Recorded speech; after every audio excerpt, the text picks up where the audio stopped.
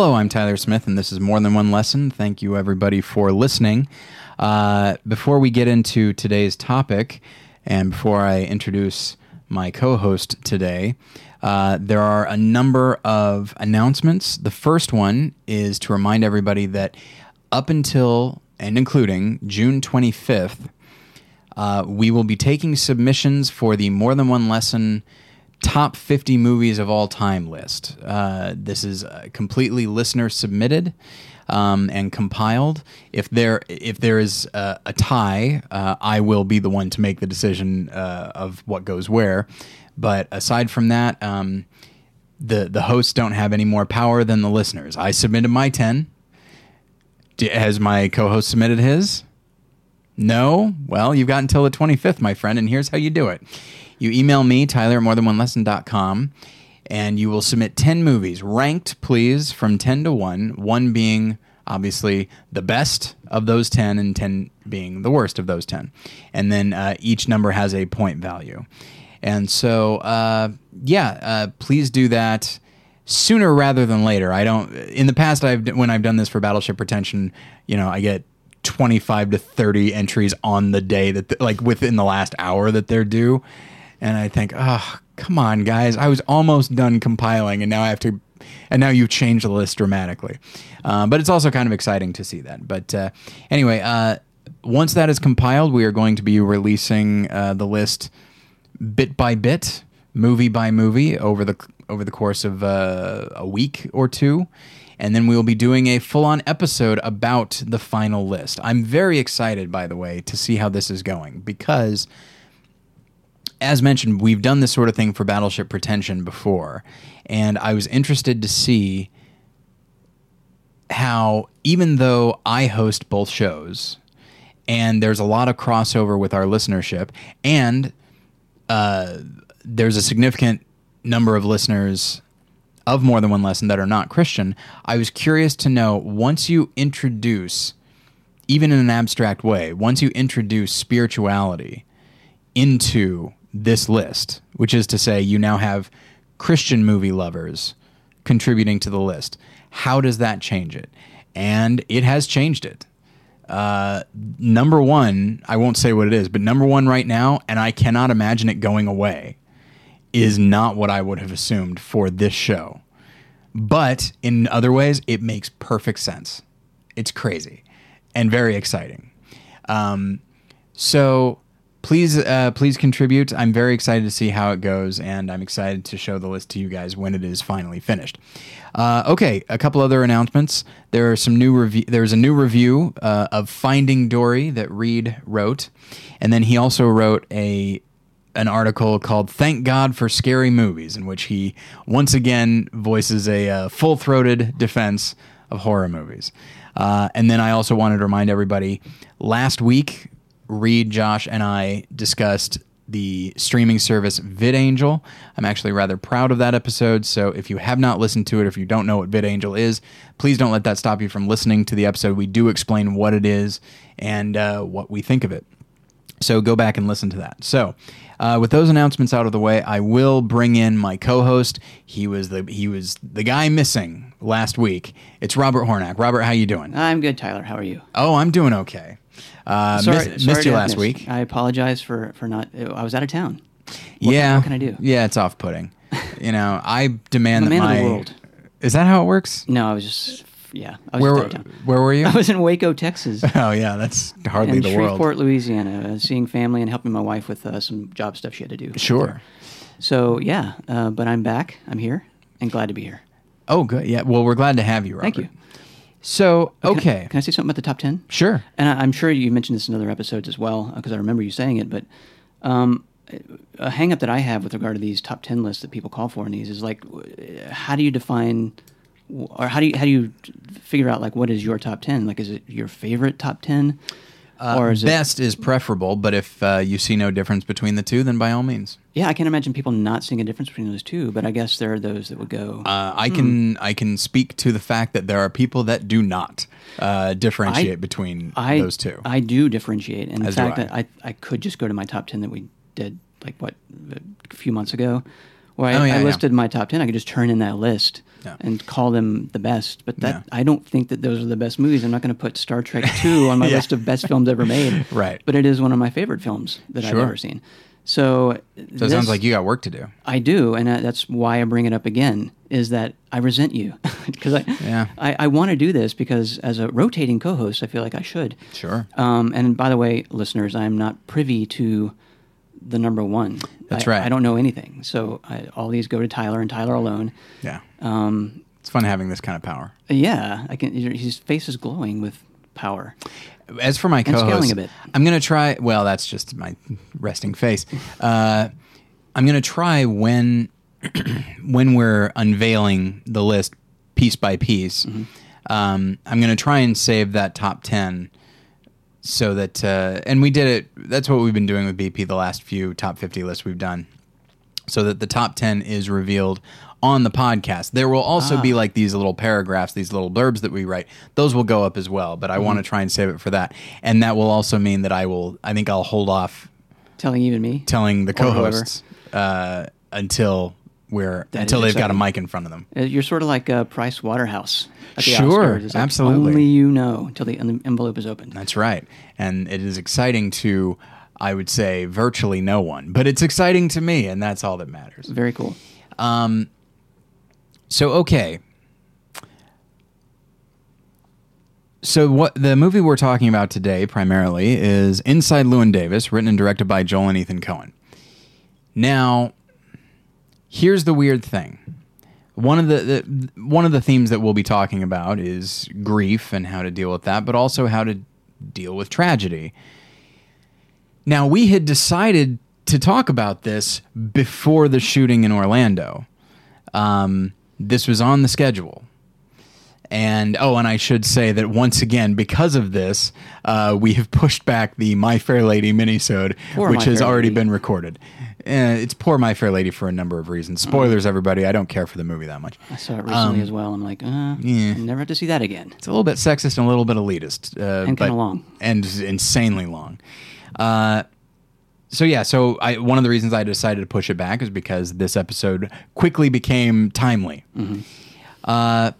But yeah, it was on the schedule, and then suddenly it became emotionally relevant to, I'd say, the tone of the country. And we don't necessarily need to spend a lot of time, or maybe even any time, talking about the specifics of the shooting itself or how we feel about it. I don't necessarily want to be navel-gazing about it. But I will say that, in times like this, it is very common for people to ask, why would God allow such a thing to happen? I myself ask that. I mean, I have my intellectual response, but that doesn't do much for my emotional response. In moments like this. I have my intellectual response is, talking about the concept of free will and the concept of, what does intervening look like? And why do you want God to intervene on everything or just these big ones, or, the definition of what is a fallen world. Yeah. So my intellectual response has a lot to do with that. My emotional response is, yes, that's all well and good, but what about this? Like, 50 people just mowed down. They just went out to have a good time, and they just get mowed down. 49, pardon me. Oddly enough, I had a big response to the shooting in the theater for The Dark Knight Rises 4 years ago.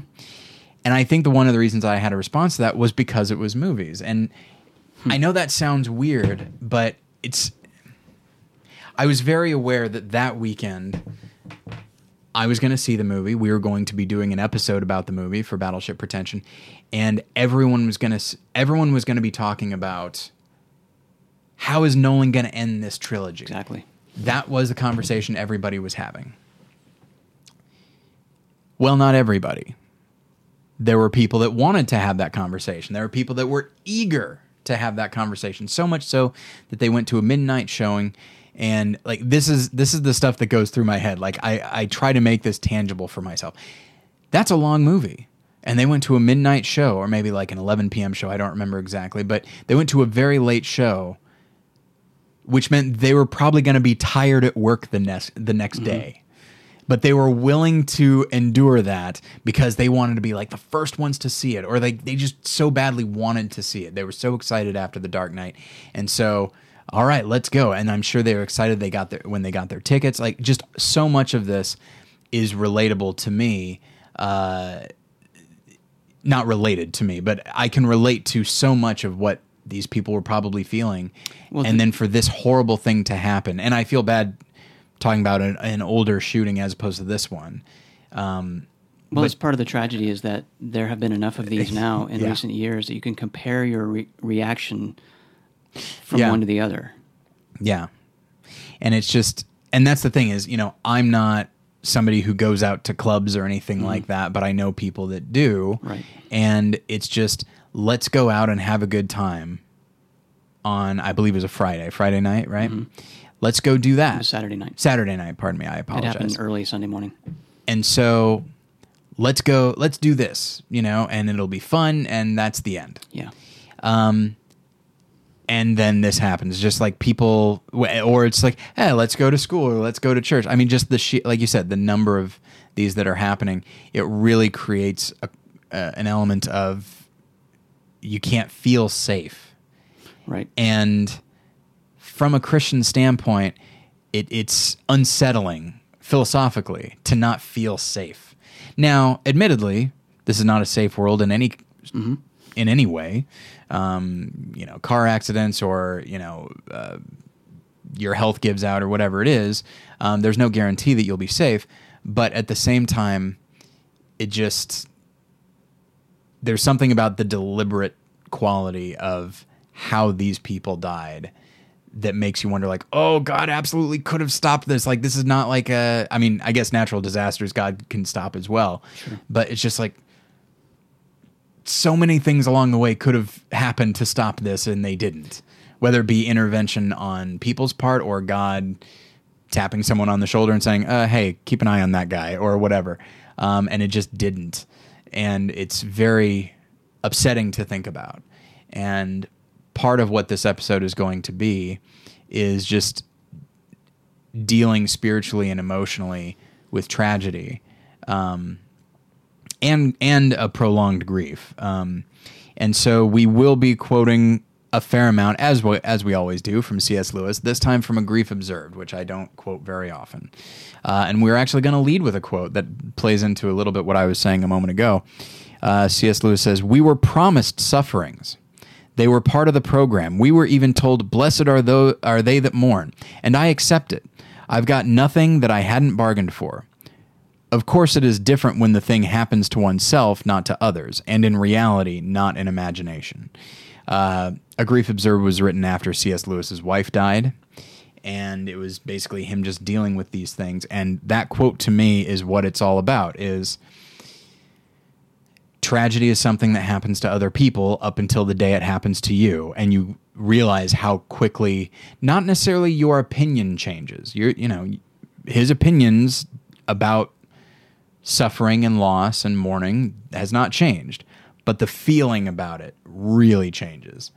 And that's the thing, is for a number of people, like, these shootings were a sad thing that happened to other people, and then this past weekend, for a lot of families, it was something that happened to them. Mm-hmm. And it's a very sad thing, and a very frightening thing, and a very angering thing. Do you find that, instead of asking you, I'll tell you how I feel. Okay. There's a strange abstractness. What's the word? When I think about 49 people versus any of the ones that came before it, because clearly this is one of the worst mass shootings, if not the worst mass shooting in American history, they keep saying. It's almost like the smaller the group is that has, been killed, the worse I feel. Does that make any sense at all? I hope I'm not just speaking. I hope I'm speaking to something that other people feel and not being a creep about it. But feel free to elaborate. Yeah, I don't know. The higher the number goes, the more difficult it is to think of it as a person, and then another person, another person, another person. So that, poor Orlando. Orlando had like 3 hits in one Yeah. weekend practically. Yeah. I forget the girl's name sadly, but the singer who was I believe shot. Christine Grimmie or something like that. Yeah, it was the previous Friday when she's just standing there signing autographs, and a guy comes up and shoots her dead. I'm like, Yeah. I was so stunned by that because she's not a famous person. She's sort of like second or third tier in terms of fame. I had never heard of her before this incident. And yet, because it was just one person standing there getting shot, there's like a shock factor to that 49 people, it's just a different thing. It's like a picture of a group of people, like half of them could fit in this room. It's like it doesn't really affect me, I don't think. And a lot of this is like coming to my mind as you're talking. I realized while you were talking that I haven't really dealt with this. Yeah. It's now been close to a week. Yeah. And I haven't really dealt with it, and I think it's because it was a gay club, it became, in comparison to other tragedies like this, it became less a political thing, and it became more a political thing. Yeah. I should say those others were less political than this one because of the gay aspect of it. It's like, well, because gays have been put down by the other side, by the Republicans. It's like, well, then now they're like, it's all about gun law meets that, and so it becomes something else. And I turned off to it. I tend to turn off to those kind of things in any subject of news, and so I'm like, I don't really want to read about this. I don't really want to think about it. Right. I'm really. I did read some of the biographies of the people that were killed, and it's extremely moving. Yes, I think that is the best thing you can do is read about the victims, because that's the thing is, and David and I recorded a BP about this that actually hasn't gone up yet, but one of the things that I said is that, like, politicizing this is fine because it is political. We're dealing with guns, we're dealing with possibility of terrorism and that sort of thing, so there is a political component to it because, like, okay, how do we keep this from happening again? But I think people jump to it so fast that I think, the victims sort of get lost in the shuffle. And I think step one for everybody, and I think for me and for you, is I looked at the names of the victims. I looked at their faces. There were things that came out. The thing that got me, and I have a hard time talking about it without getting a little misty, there was a mom released some texts that she got. I saw this. Oh, yeah. I mean, this person is texting like, "I'm in the bathroom. He's coming," and I think the last thing he texts is, "I'm going to die." I mean, like, I can only imagine if I got those texts from a loved one, and there's like nothing I can do about it. I mean, just to think about it is very harrowing, and the helplessness that mother must have felt is just terrifying to me. And so I think that's a good first instinct, is the politics will be there when I need it. We don't need to worry about it going away. And that's a vital thing. I don't mean to downplay the importance of how do we keep this from happening again, but we need to first, I think, focus on this and mourning the lives that were lost. Otherwise, it will only ever stay a political issue. And I think it's very easy for both sides to just dig in their heels about what they believe and not focus on what anyone else believes, simply because, well, these are just 49 victims. They're not necessarily individuals, and I'll just use this to my own political ends. But I think if you're focusing on them as individuals, I think you come to... It's not even that your opinion will change, but I think your attitude will change. At least I hope so. So yes, I think I think it's perfectly okay to turn off from the politics of this, but to be focusing on what was lost and who was lost. So, okay. Now that we are appropriately bummed out. I'm so bummed. So, and I will make the same apology that I make in the BP episode that comes up. It's entirely possible that I will be making jokes from time to time throughout this episode. I apologize if that seems crass. Humor is a coping mechanism for me. It's a way that gets me out of my emotions so that I can press onward and keep talking about the things that I need to say. Okay, so we are talking about Inside Llewyn Davis. Which seems not connected to what we just said. It seems first. at first. I will say that I recently rewatched Inside Llewyn Davis. I believe it was my third favorite movie of 2013, behind Enough Said and Her.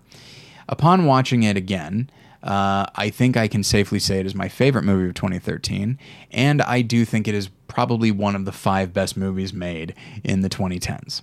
Wow. Yeah. It's quite a leap. It is. And I think just the first time around, I was just seeing it as like, it was just one more Oscar movie to watch. Not merely because Oscar Isaac is in it, but it was in the it was in the running for Oscars, you know. But now that I know what it is, I could return to it outside of that. You know, at the time, it was sort of just a movie to check off the list. Sure. Now it's a movie I can return to, and you know, and and I think there's a reason that, for example, the Criterion Collection snatched it up immediately, because I think they recognize that this is really something special. I'm sure if I'm sure they would like to snatch up everything by the Coen brothers, and they're actually going to be releasing Blood Simple soon, which is exciting as well. I saw that. But the film, I feel like, is not necessarily talked about enough. I know it's only been a few years, but when people talk about the Coen brothers, you know, they're going to talk about Fargo and No Country for Old Men, and fair enough. I think this movie deserves to be mentioned in the same breath as Fargo and No Country for Old Men. I think it's not a genre film, and they deal a lot in genre. And I think because it's not a genre film, I think people don't necessarily know how to take it. And there are times when it doesn't feel like a Coen brothers film. Other times that it feels tremendously like a Coen brothers film. One of the reasons that it may not feel like that is because it's not shot by Roger Deakins, right, who's their DP these days. It's shot by Bruno Debanel, who was nominated for an Oscar, rightfully so. And so, I don't know. It's such a strange movie, and one that hits me on a lot of different levels, and a movie that I think was maybe their most personal movie. For reasons that I'll get into later. And it's always interesting when when directors like the Coen brothers, or you know, like a Steven Spielberg or a Tarantino or Paul Thomas Anderson, when they make movies that could seem like, oh, this is one of their minor works. This is what they do in between True Grit and something else. But I think this is more than just a minor work. I think this is a remarkably personal work, and one that I think is very important, not merely to them and to appreciating them, but I think to humanity. And I think if you haven't seen Inside Llewyn Davis, and I have to assume that if you're listening to this, you probably have, but maybe not. If you haven't seen it, turn this off immediately and go watch it. You may not have the response that I did, but I didn't have this response when I first saw it. I really liked it. I maybe even loved it. But now I think it's like a top 100 movie for me. So that's my response to it. I'm interested to hear you break that down. Now, if I recall correctly, you don't really love this movie, which I don't take as a personal affront in theory. Emotionally, I do. I feel like this is a rebuke of me. No, not at all. Okay. That's a joke, by the way. I know. My first viewing was in the theater, and I enjoyed it because I enjoy Coen brothers, and I enjoy, in a movie like this that I did, kind of like you were describing, I did perceive it as maybe being a smaller movie. Mm-hmm. If memory serves, they had a hard time finding distribution for it, which is weird to think. Yeah. In this era of their career, that they would have any trouble at all finding distribution, but because it is such a weird kind of floating in no man's land in terms of their body of work, it's like, what do you do with this? How do you market it? Yeah. And so that was my mindset going into seeing it. It was like, oh, this took a while. It must be minor. But then I saw it and I said, this is really beautiful to look at. It's just a really well shot movie, and it puts you in that time. And Oscar Isaac. Oscar Isaac is really good, but the first time I saw it on the big screen, maybe it was because it was bigger, it's just kind of overwhelming, but he is essentially a young curmudgeon. Yeah. And continually discontent and all of these things. And it's like, it's kind of hard to watch him, or it was for me, in that context, in the theater with the audience who weren't really reacting much. Right. And the brand of music that it's covering is is not my brand of music. It's like I'm not putting it down per se. It's just I've never really cottoned to it, if you will. Yeah. There's something maudlin about that kind of music that it's supposed to be like uplifting a generation or something like that. But it's to me, it's like it's almost like whining without the electric guitars. You know, that the 90s were like, kind of critics were complaining there's too much whining going on. Well, there's a lot of whining going on in the early to mid 60s as well. Yeah. But for good reason, obviously. In any case, I'm off the train of what I was saying, which was that I enjoyed it, but I didn't love it. I enjoyed it more the second time I saw it, which was earlier this week. And I watched it again. I was like, so all the hype has been removed. Right. You know, it's not an Oscar contender anymore. It's just what it is. And because all of it's just kind of what it is, I can kind of watch it that way, sitting in the comfort of my living room. And I was like, I really enjoyed it a lot more, but I wasn't like in love with it as a Coen Brothers movie. I was still like, Fargo is far superior to this. And then I sent you an email and I said, I don't really understand how you're getting the theme you want to talk about out of this movie. Yeah. And without stealing your thunder at all, I'll just say that your answer in the reply email was enlightening, to say the least. Oh, good. And I appreciate it. I think I kind of truncated my answer. It was a real quick answer, like, thanks for that. That's great. Perfect. Great. But I'll say now to your face, it opened my eyes to a different way of seeing the movie. And I haven't watched it all the way through. Again, I sort of did the Sixth Sense thing, and I watched it again in my mind just real quick. And I was like, okay, I can totally see that. This morning, before leaving the house to come here, I kind of fast-forwarded through a lot of it and watched a bunch of scenes again with that in mind. It was like, I get it. This is it's not the movie that I saw the first time or the second time. It's a movie about what you want to talk about today. And it's not, honestly, I wish I could say that I saw these themes the first time I saw it. I didn't. Some critic, I don't even remember who it was, but David was reading this critic and said, oh, this person thinks that Inside Llewyn Davis is a film about grief. And I remember, now, the minute he said it, I was like, oh! And all those flashes went through my head, and I was like, yeah, that's that. You know what? I get it. But then I didn't rewatch it, and it just stayed like, yeah, that's what an interesting way of looking at it. You watch it again, and this thing is maybe one of the most, like, the most about grief as any movie ever made. That is quite an overstatement. About the process. You know what? I'm going to stand by it. I think. All right. Not of any movie. That's hyperbolic. But I mean, it is up there for reasons that I'll go into. No, I can see it, and I'm looking forward to hearing what you say about it. But I do see it, and I want to sit and watch it again in the very near future with this in mind. And I'm not trying to like paint this as like some big revolutionary thing, because probably a lot of people saw it this way the first time they saw it, because they might have been suffering grief themselves at that moment. Sure. And so they recognized it in Isaac's face. I should say Llewyn's face. But yeah, it's definitely that. But here's the thing: is it's about what we're going to talk about, but it's also about other things that I hold as in high esteem, because maybe I'm going through these things, and we'll talk about that in a minute as well. Yeah, I'm reminded of the way people talk about the movie 25th Hour, which I have not seen. It's a marvelous film. I would say it's Spike Lee's best, but Do the Right Thing is Spike Lee's best. This is, so I'd say it's his second best. That's a movie that is very specific to its main characters, and yet it is a definite 9/11 movie. Now, the characters do address 9/11, and it takes place in New York right after that, and so but it's not about that. But somehow it is about that at the same time. It's in the background. It's always there. Informing everything. Exactly. Without being about it. Even though these characters are doing their own thing that has nothing to do with it, it's just always there. And that is a very difficult thing to capture in movies, where an argument could be made, as you and I, when I first saw the movie. Now, I didn't defend, the minute someone said that it's about grief, I was like, you've nailed it. You're absolutely right. But at the same time, like, it's not our first thought. It takes somebody pointing it out to realize just how much this thing is about this. Like I would have said as you did. In fact, I probably did say that it's about, this frustrated artist at a time Right. where he just doesn't really know what he's doing, and so he's just in this cycle over and over again and doesn't know how to get himself out of it, and maybe doesn't want to get himself out of it, all these things. And it is that.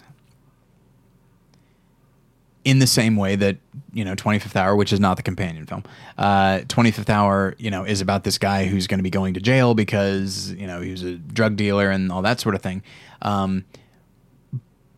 But it is also very much about 9/11 in a really weird, abstract way. It is crazy to me when filmmakers are able to do that. Nashville, my favorite movie of all time. Now, at the end, there is an assassination. But up until then, even before then, the Kennedy assassination is all over this thing. Both of them, John F. Kennedy and Robert Kennedy, is just all over this thing. Like, it's just, people are still, as is, Watergate and Vietnam, it's a very political movie. But the mourning that people have over the promise of John F. Kennedy and Robert Kennedy and the fact that that was taken away. I think it's all over that film. The 70s. Sure. Popular culture in the 70s, and especially movies. I think of Taxi Driver. Sure. And it's, it's easy to overlook this, but it's a reaction to that decade as well. It's like when Travis Bickle is rolling down the street and he's calling out all the ways that humanity has fallen. Yeah. And he wishes he could clean it up. Yeah. He's talking about a difference between what he knew possibly when before he went to war, and then what he sees after the war, and just the way things have deteriorated. And I think that's why the 70s feel kind of, in a way, I love 70s movies. Yeah. But you feel kind of gross and dirty watching a lot of them because there's this sense of like dread and anger that permeates so much of it. I mean, you see it in the endings of so many movies where there's just like either the main character dies, or there's no clear resolution to the main goal of the character. Yeah. He's just left with palms in the air, like, what do I do now? Movies like Chinatown and exactly. Yeah. And there's the dozens Godfather of them, films, and all of them. It's just like, and so there's. I didn't mean to go off on that tangent, but films are reactions to what has come just before it or in the decades before it. Yeah. And this movie is no different. Yeah, and that's the thing is, Inside Llewyn Davis is not necessarily a political film, but although there is some of that because this takes place before the Kennedy assassination, and there are aspects to that that I don't know. There's a song called "Please, Mr. Kennedy," which is actually quite funny, and it's just weird to think. Like when I think of John F. Kennedy, I think of the assassination first, and then the Cuban Missile Crisis. Mm-hmm. Those are the two things I think about. Mm-hmm. But there was a time when he was the president. That was it. Mm-hmm. Just the president. And and we're gonna go into outer space, and we're gonna make a goofy song about that. Like they don't know when they're singing the song the tragedy that's going to happen. Exactly. And so there is an element of naivete on the part of certain characters. And so we've been talking around this enough, and this is the kind of movie that for me at this point, it's very hard for me to talk about specifics because I feel like I'm not doing justice to the whole.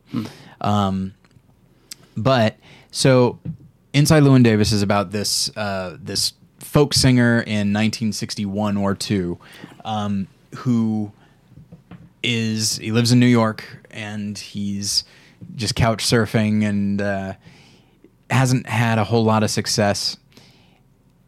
And so this character is Llewyn Davis, played by Oscar Isaac, and it is revealed fairly early that he was part of a duo. It's the first line of dialogue. Is it? Yeah, because he sings a song, and the owner of the place, the Gaslight Cafe, calls him over. And one of the first things out of his mouth, he said, "Didn't you used to sing that with your partner?" Or it said something kind of like that. I thought that was the last line of dialogue. Well, think about it. Oh, you're killing me. Yeah, it's... and it's weird. I remember it as not the last line of dialogue, No, obviously, but towards the end. And so, and it's clear that like, okay, so something happened to us. They're not a duo anymore, Right. And you're not really sure what happened. And then, okay, so his partner died, and that is a very sad thing. But then on top of that, his partner had killed himself, and that comes about fairly late in the film, and it's, you know, in true Coen Brothers fashion, when it is finally revealed, it is met with callousness and humor. You know, that's the thing, it's a Coen Brothers movie, maybe first and foremost, because even while it is exploring these very sad things, it is often very funny. And that whole sequence and the John Goodman character is quite funny. You know, when it is when it's revealed that Why would he jump off the George Washington Bridge? Yeah. When you're going to kill yourself, you jump off the Brooklyn Bridge. traditionally you jump off the Brooklyn Bridge, Right. and then he's like, George Washington Bridge, who does that? Was he some kind of an idiot? Yeah, and just and just horrible, and it's funny that this guy would be so audacious as to say these things about someone that the person right in front of you had lost. So that's the situation, and the film very much focuses on a week in the life of Llewyn Davis, where he's just he's again going from one couch to another, talking with old friends and people who like him and don't like him, getting gigs here and there, and just kind of drifting. And so that is what the film is about, or rather, that is what happens in the film. But I think, and we can get into individual components in a moment, but yes, as I mentioned, the loss of Mike, or Mikey as he is sometimes called, it's just cast over this entire thing. You know, the film does take place in winter, so it's very cold and all that, but you never really see the sun shining, and also the way the film is shot, even if you do see the sun shining, you're never going to see a blue sky, you know, and so I don't necessarily think this is meant to connect the two, but the loss of Mike is just hanging over everything like clouds, you know, and so well, every character that he meets brings up Mike. Yeah, in some capacity. Yeah. Even when he's talking with John Goodman, who is basically a stranger. Yeah, the first thing out of his mouth too it still is comes up. Weren't you in a duo? I think he says something kind of like that. And so when you watch movies, you kind of train yourself to look for things like that, things that repeat. And the fact that this keeps coming up, and we don't see a whole lot of reaction on Llewyn's face, but we do see it from time to time. There comes a moment when he is at a, not necessarily a posh dinner party, but he is at a dinner party hosted by this college professor and his wife, who are very well-to-do and are very hip to folk music, and so their couch is one that he sleeps on from time to time. And they actually ask him to play something, so he starts to play a song that we had heard playing over a montage, and it was and the version we hear is Llewyn and Mike, the two. It's their version of a song called "Fare Thee Well." So then he's at this dinner party, and now he's trying to play, and he's going to play it alone. And as he starts to do it, this professor's wife starts to sing, and it throws Llewyn completely, and he has a very agitated response, and he says, "What are you doing?" And she says, "Oh, I'm singing Mike's part." And he responds he says, "You know what? F Mike's part." I mean, he yells this in her face, and he's yelling at everybody. And there comes a moment when he's talking about, this isn't some parlor trick, like I'm an artist, you can't just wind me up and tell me to do this thing. So it would appear that he's angry about one thing, that he's angry about, like, as a frustrated and not entirely successful folk musician, this idea of, well, I mean, he sleeps on our couch a lot. He kind of owes us, and what else is he going to do? So let's just, dance monkey, so to speak. So definitely, the film is about his frustration as an artist. But I think I don't think he'd be having this response if this had not happened. If it was a song that he just sang by himself, he would have gotten all the way to the end. He probably wouldn't have felt great about it, but that would be it. But the fact that she starts singing Mike's part, and it just feels to him wrong. And it really focuses on the fact that, like, you're singing Mike's part, and there's a reason that Mike isn't around to sing Mike's part. Mm-hmm. And so... well, I think that he might react the same way if the Coens had written it that they just broke up. They were just a team, sure. And there was like a financial crap that went down, sure. and so they broke up, and they're angry at each other, and then cut to the wife singing, and he blows up at her. Yeah. But the truth is that that's the same reaction. You would have the same reaction if you have not dealt with that pain. Right. Or that loss.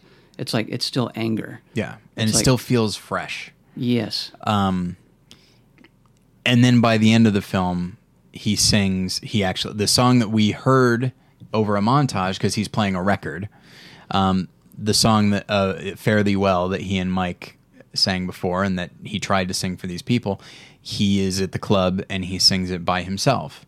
And it's arranged differently. It feels differently. It feels a lot more mournful now. Mm-hmm. And when you think about the nature of the song, now the song is romantic in nature, but when you're saying Fare Thee Well, I mean, it's a very, it's saying goodbye. Mm-hmm. And the fact that the film, at the beginning, it's these two guys singing, and the song isn't necessarily upbeat, but it's a bit more up-tempo. And then when he sings it alone at the end, it's a notable difference. And it sounds weird because it sounds like, well, now he's more sad. And it's like, no, first off, the fact that he's doing this at all speaks to where he is right now, and that he actually, better sad than numb, or sad than angry, because even though anger is part of it, sadness shows that you're actually processing this. And it's a wonderful moment. And then he talks to the club owner, who says, like, hey, didn't you, and so we realize this is a big deal. And the club owner's like, hey, didn't you and Mike used to sit, like, says it like in just a very casual way. But he definitely but the club owner observes that I have not heard this way. I have only heard it in terms of the two of you. And so, those are some of the external ways that the absence of Mike is addressed. But I think internal and in an abstract way, I think you find it mostly, I'd say, in Oscar Isaac's performance. In that he just has, one thing that I had observed is that you see the album cover of Lewin and Mike's album, and they're both clean cut, big smiles on their face. Mm-hmm. It looks kind of hokey. Lewin now, and then you actually look at Lewin's album, his solo album, which is called Inside Lewin Davis. And the fact that it's called Inside Lewin Davis, like, this is what's inside me. And on the cover, he has this scraggly beard, his hair is longer, and he looks alone and distant. And that's just on the album. So there's a visual difference. But then just the way he carries himself, he's very aloof. He is a bit curmudgeonly at times, as you said. Mm-hmm. But there is a quality to his eyes that can only be described as like 1,000-yard stare. Just that he sees things, but he's seeing past them. Or more specifically, he's just not focused on them. He might not even know what he's focused on. But the reason that I say that this is actually a film, that this is like one of the best grief movies of all time, is because we see him doing things that have nothing to do with his grief. We see him dealing with his sister. We see him talking to his father, who's in a rest home, and all this sort of thing. And we see him trying to do stuff for his career. So that's fine, but his loss colors everything. There are movies about grief that are very directly about grief. The companion film is one of them. And the word grief is used, and loss is very directly addressed. But I think one of the things about grief, when you're in the midst of it, is that it's just hanging in the back of your mind, drawing your attention, even if you don't realize it. And so you're never 100% there. So that's why when a character is screaming at him, he doesn't really respond with yelling. He responds with jokes and that sort of thing. Sarcasm. Pointed criticism. When a character insults him, like he'll respond with sort of a half-hearted threat, but that's kind of it. And it's just because he is a little bit numb, or at least preoccupied or distant, whatever you want to say. And I think it is because he's not yet processed the fact that he is, if you want to put it in musical terms, he is now a solo act. And there's a very specific reason for that. And, speaking as somebody who has lost people to suicide, I know that there's also a helplessness there, with this feeling of like, well, surely I should have noticed something. I must have been able to do something. I just selfishly didn't pay attention or something like that. And those are with people that I didn't see on a regular basis. This is a guy that he was seeing probably every day, or at least several times a week. And this still happened. And I'm sure part of him is thinking like, what could I have done? Surely I could have done something. And so that's probably there as well. There's just so much going on inside Llewyn Davis that I think just is astonishing. It's I think maybe some of the most nuanced writing the Coen brothers have ever done, because they still manage to embrace nuance even in the most outlandish of their films, but this is so small and so intimate that there are things that go by and I didn't notice them, you didn't notice them. I am confident that if I watch this movie many, many more times, I will see something new every time, or something new will strike me in a line of dialogue or a specific shot or an acting choice on the part of primarily Oscar Isaac. And so, I've been talking for a while. I'm sorry. Well, you love this movie. I do love this movie. It's a top 3 Coen brothers movie for me. And you know what? I might get to a point where I actually like it more than No Country for Old Men. I'm not sure if I'd say it's a better movie, but I think I like it more. It's a more personal movie for you. Because, certainly. Yeah. Fargo, I don't know if they're ever going to beat Fargo. I don't think that's... Fargo's outstanding. Yeah, I don't know if it's possible. Yeah. That's a hard movie to beat for anyone. I'm just thinking about Oscar Isaac, and the first time I saw the movie, again, I mentioned earlier that I think because it was so big on the movie screen, I was sort of overwhelmed by his bleak anger. Yeah. And I wasn't seeing much past it, so I wasn't really seeing much nuance. The second time I watched it, which was just this past week, I was noticing more. Like I kept questioning myself: why am I along this ride with this guy? Like, why do I care what happens to this guy? Because the way he reacts to everything is so mean and selfish that he should be off-putting. And even his body language and the way he carries himself, well, it's the same thing. The beard and the hair and all this kind of stuff. It's like, but there's something puppy doggish almost about it. And I keep thinking about, it reminds me of other movies. As I kind of filter my opinions on what I'm watching now based on how I reacted to other movies. And I kept thinking of 2 movies especially, 3 actually. One was Serpico.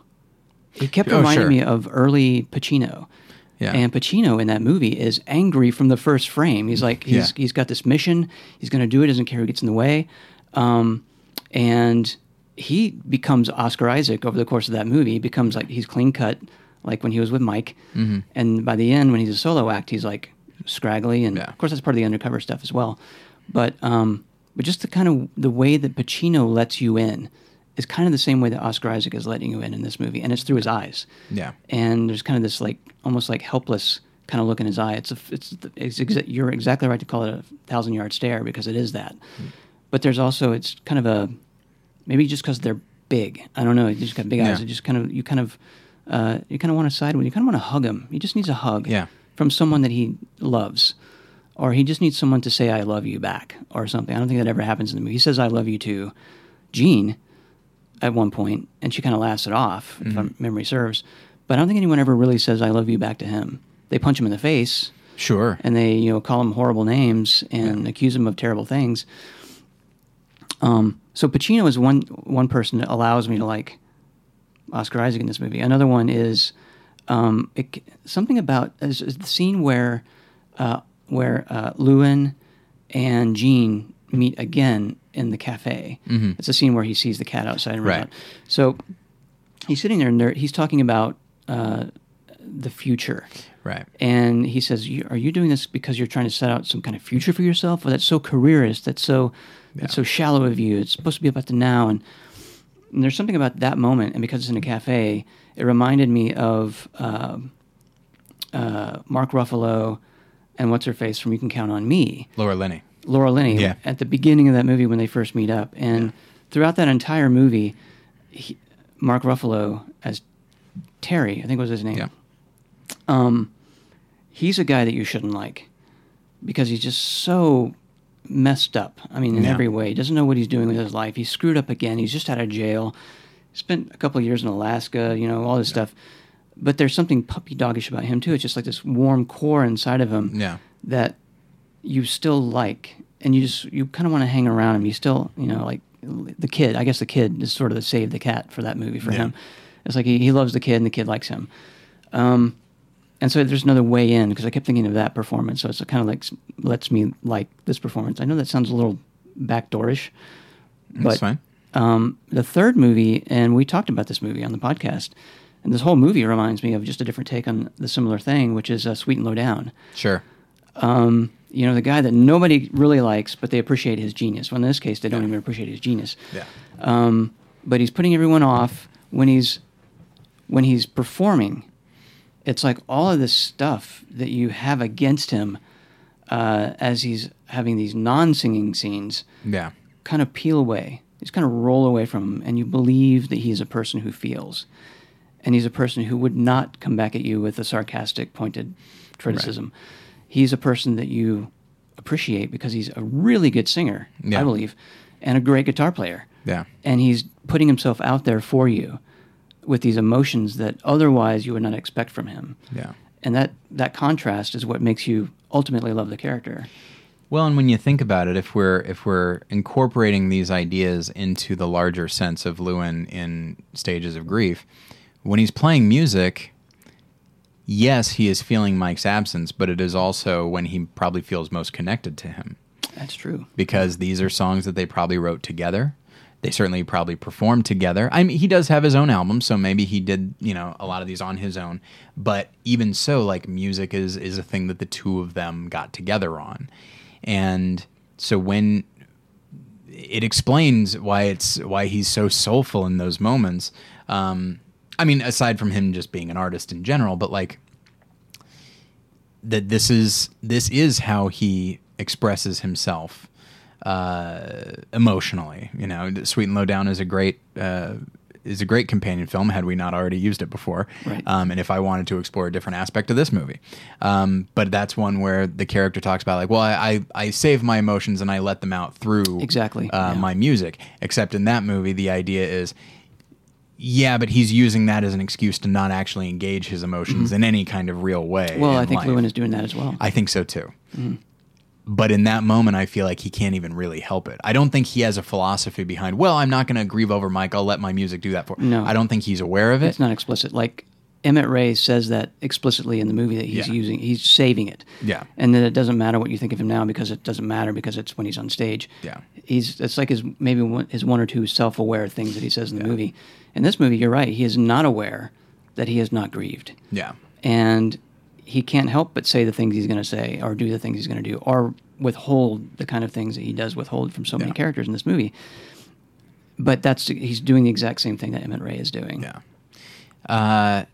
So we should move on. One thing that I did want to say briefly, and I haven't thought through this much. One of the reasons that I think, and I emailed this to you, one of the reasons that I think this was a movie that the Coen brothers felt they had to make. It's a movie about artists. They've done movies about artists before. But if I say Joel Coen, what do you think? Ethan Coen. Yeah. If I say Ethan Coen... Joel. Yeah.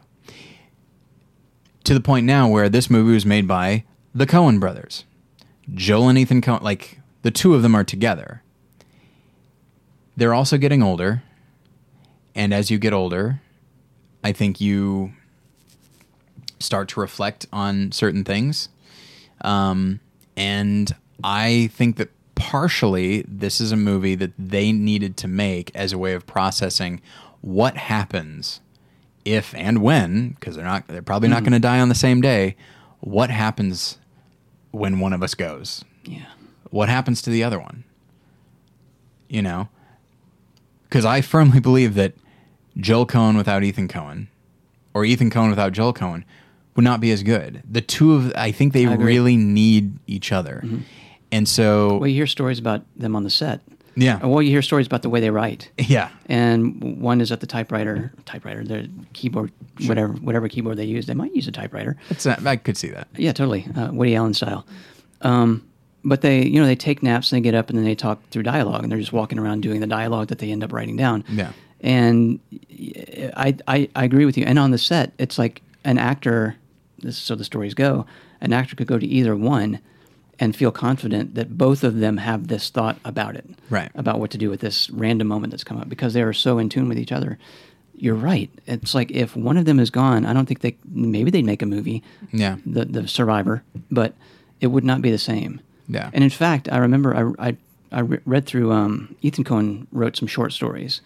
I have the book at home somewhere. I read through some of them. And they definitely have like the flavor of like old school noir, some of them. But there's something missing. Yeah. And it's not just because I'm not watching a movie and there's no visual component. There's a visual component in my mind I can see because I can predict what they would have put on the screen by reading it. But there's something about the dialogue even in these stories. It just doesn't feel like, I'm like, did somebody just put Ethan Coen's name on this and wrote it themselves? Yeah. Because it doesn't feel like Coen brothers. It just feels like Ethan Coen. I don't know Ethan Coen. I know the Coen brothers. Yeah. And I actually just saw Paul Simon at the Hollywood Bowl. Years ago in Chicago, Jen and I saw Simon and Garfunkel. Paul Simon is great.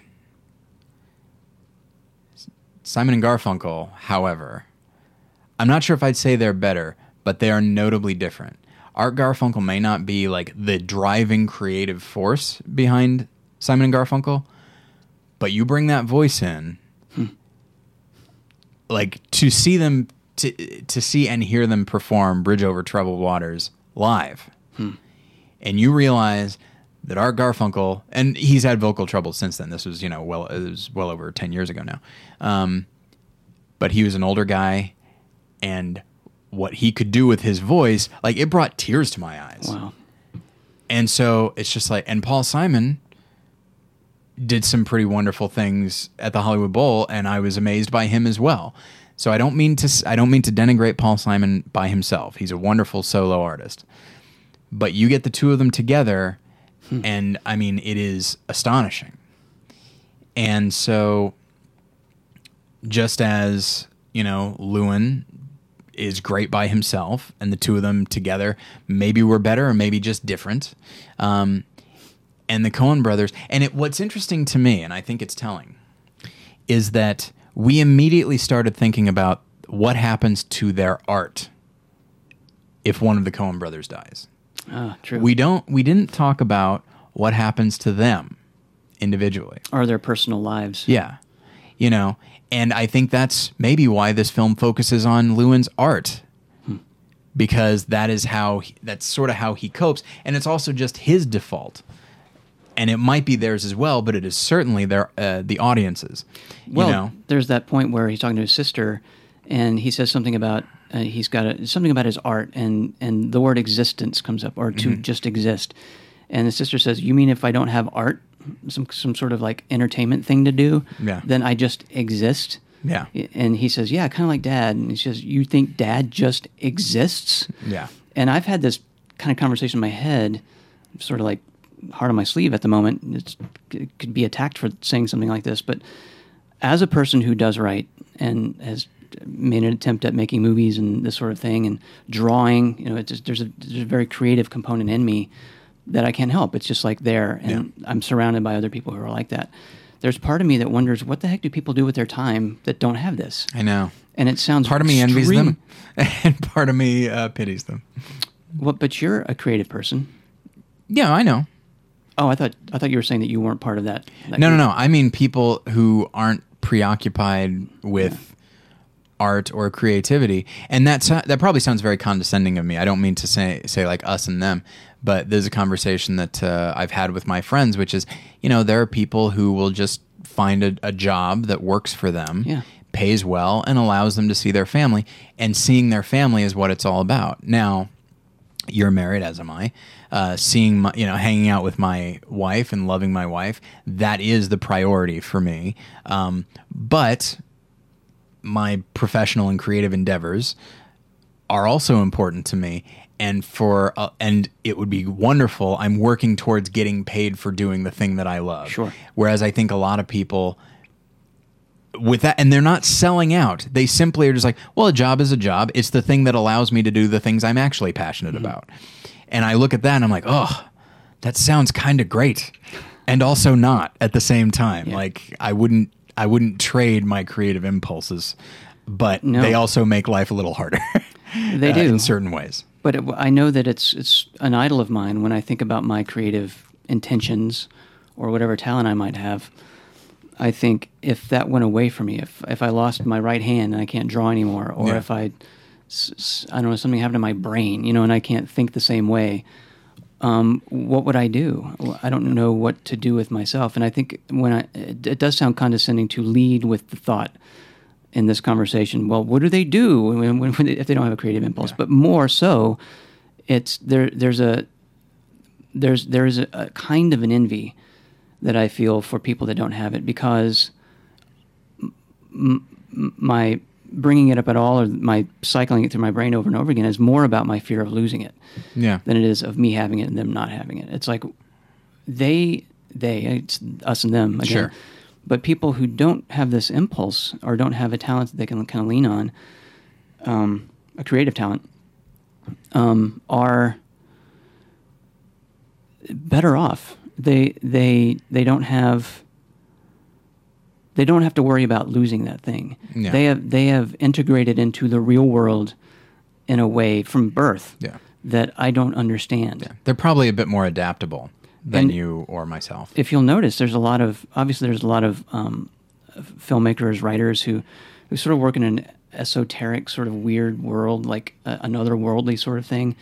Maybe a David Lynch kind of creative person, and I don't understand that kind of art, because I mean, I could reach for that and would just come off either pretentious or stupid. Yeah. But then there are, I think, for the most part, artists, like graphic artists or painters, sculptors, writers of films, directors, I think overwhelmingly, percentage-wise, are trying to recreate something in a real way that you can relate to. And I can't help but think, when I think about that it's an artist's desire to somehow connect with that which they don't understand. Sure. Which is a world without a David Lynch sort of movie. Yeah. A world without the ability or the desire or the time or money to create those things. I don't know if any of that makes sense at all. Sure, and I do think that it's interesting to bring it into the movie. It's always interesting when the Coen brothers make movies about art, because I think they can't help but make movies about themselves if they do that. I think they wrote Barton Fink when they had writer's block for Miller's Crossing, and I think they look at the character of Barton Fink, who is trying to write about real working class people. Yeah. And I think they probably have a lot of self-condemnation there. Mm-hmm. They make a movie like Hail Caesar, where I think they actually celebrate and make a certain degree of peace. Not that they were at war with themselves, but they sort of make peace with the fact that this is what they do and there's nothing wrong with that. And we did an episode about that. Mm-hmm. And then a movie like Inside Llewyn Davis, I think, is the way his creative life and his personal life work together. Or don't. But the fact is that they are inherently intertwined. And I think that's why this is one of their most personal films, not merely dealing with, as I said, I think sort of speculation as to what it would feel like to try to continue on without the other person. But also just bringing in other ideas like just existing and stuff like that. So it's we do need to move on, and I'm fine actually not breaking down like individual aspects of the film. I do think it looks beautiful. Fantastic. It's such an odd film. It's very soft. Like there are not a lot of hard lines or hard edges in the film. But then also the use of color. It almost feels like the film has been drained of color and then they added color back selectively. It's very interesting. Like when you look at slashes, like I say slashes though it's like really harsh. It's not. But you'll see little dashes of yellow from a light or something. Mm-hmm. And it's like, whoa, and it becomes a little bit jarring to see anything that bright. Not that it's harsh or anything like that. So, it's said that they wanted the film to feel like the way Free Will and Bob Dylan, the album cover, looks, which is that mission accomplished. Ice on the ground, kind of cold and and colorless. And there's a very specific shot where Llewyn is walking, I think at a bus station, and he's walking in the snow, and he's center frame, and it's I think that is a very direct reference to that album cover. So I think we'll move on. I will also say that the music is very much my kind of music. Is it? I love it tremendously. You saw Paul Simon in concert and Simon and Garfunkel in concert, so clearly you like this stuff. I probably would not have seen Paul Simon on my own. Jen is a huge fan, so we went for that. And yeah, it was great. I enjoyed myself tremendously. I also saw Social Distortion in concert. That was my choice. Yikes. So, and Tom Waits. I haven't seen that many concerts. I need to go more often. Weird Al's this summer at the Super Bowl, at the Hollywood Bowl. It might have already happened, actually. I think it might have already happened. I want to go. Sorry, buddy. No money at the moment. So we should move. Oh, so the soundtrack is great. Seek it out. Lots of fun. And Oscar Isaac is a talented singer and musician. I'll say that. So we'll move on very briefly to our companion film, which is Moonlight Mile, written and directed by Brad Silberling, who made City of Angels and Casper and a number of other movies. It stars Jake Gyllenhaal, Dustin Hoffman, Susan Sarandon, Holly Hunter, and a number of others. And this one actually is more directly related to certain current events, because it is about a shooting. A crazy person went into a cafe and started shooting people, and one of the people that he killed was this young woman who was engaged to Jake Gyllenhaal, and her parents were Dustin Hoffman and Susan Sarandon. And so it is the aftermath. That is over. And so the three of them are trying to figure out what they're going to do with their lives, and they're trying to move on with their lives, but it's difficult to do that because some of them are dealing with it, some of them are not. There's a very interesting I remember liking this a lot, even though it's a little bit heavy-handed, but I guess the movie itself is kind of heavy-handed. So Dustin Hoffman works across the street from the diner. Like, it's a small town. He works across the street from the diner, and during the shooting, the plate glass window was shot, and right now there's just a piece of plywood over it. And it just bothers him that, like, why can't they just replace that window? Like, literally, every time he looks across the street, now it's the cafe where his daughter was killed. Anytime he looks there, that is a thing he's going to think. But the fact that they haven't even replaced the window yet, it just like it is a very specific reminder visually of what happened there. And it gets to the point where he kind of breaks down and like yells at them and that sort of thing from the street. And it's actually, again, it's on the nose. It's a bit over the top, but I think Dustin Hoffman really makes it work. So there are things like that I really like. I will give a little bit of history, as I did to you off air. So this movie came out in 2002. It came out, yes, the year that my father passed away, and not of a shooting or anything like that, just of a heart attack. And it happened to be... It was... Jen and I saw this film on our second date. Now, I didn't go into it thinking first and foremost like, oh, I'm grieving. This is a movie about grief. I'll go see this movie and I can relate to it. I wasn't thinking about it in those terms. I was thinking of it as, well, I saw In the Bedroom last year, and I liked that a lot. And this has a great cast. So I'm interested. So I'll go see it. And there's this girl that I like, and so I'll go see it with her. Failing to remember that, oh yeah, there's stuff going on in my life that is relevant to this. And so we went to see it, and then afterwards... Did you weep? I didn't. I cried a little bit during the movie. But afterwards we went out to dinner and just kind of talked about that and talked about some other things. And poor Jen. We started dating like right after my dad died. Like that has to put some pressure on a person. It also bonds you together. What was that? It just bonds you together. No question about it. When you find someone who wants to go on a second date with a guy who's dealing with this, that says a lot about her. And I remember, this is a hard thing to bring up without getting a little misty-eyed. I remember she was so invested in helping me through this. However she could, that like early on, like to the point where we weren't even like a couple, we were just dating, I think.